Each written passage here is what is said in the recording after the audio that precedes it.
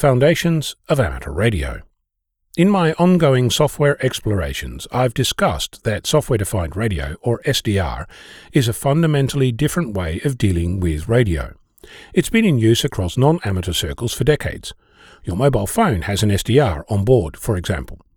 The original term of digital receiver was coined in 1970. Software radio was coined in 1984, and in 1991 Joe Mottola reinvented the term software radio for a planned mobile phone base station. So this idea has been around for half a century, and in amateur radio this idea is also catching on. You can buy a few pure SDR devices today, some hybrid ones, or you can begin to experiment in a more indirect manner using your traditional radio and a computer. One of the things that sets this idea of a software-defined radio apart from anything we've done so far is that the bulk of the signal processing is done in software. That sounds obvious, but it's really not. One of the impacts of this idea is that you can improve your radio communications by either writing better software or by using a faster computer. Unless you write software for a living, these things aren't immediately obvious, so let me explain. Imagine that you've written software that detects beeps in a particular slice of audio spectrum that's being fed to your application. As you write better software to detect those beeps, you get a better digital mode, one with a better chance of being decoded. Or using radio terms, it has a better signal-to-noise ratio. If that's not a familiar term, signal-to-noise ratio is a measure that describes the difference between a wanted signal and the background noise. Higher signal-to-noise means that you can better distinguish between the two.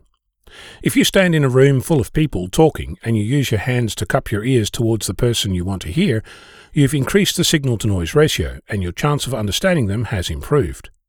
As you write this software, it gains complexity. As you deal with more maths, more samples, more tests, you end up running out of time to make your decoder return a relevant answer. There's no point in having a real-time signal being decoded late.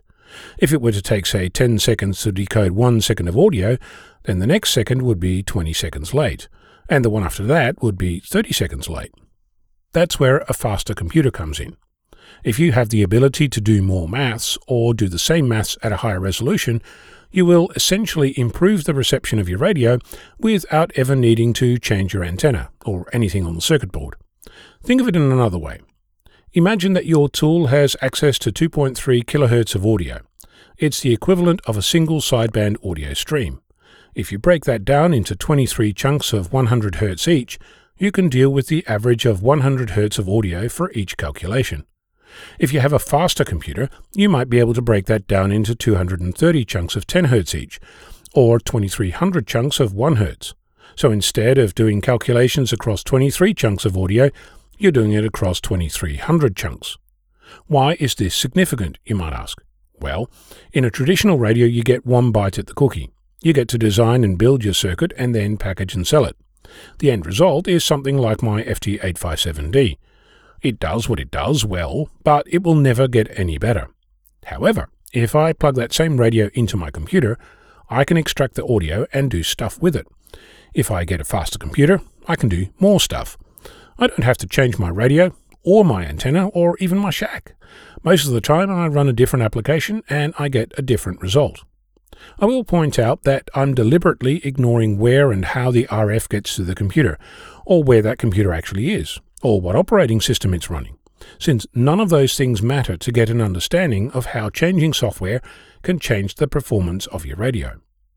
I've said this before and I'll say it again. The SDR earthquake will change our hobby forever.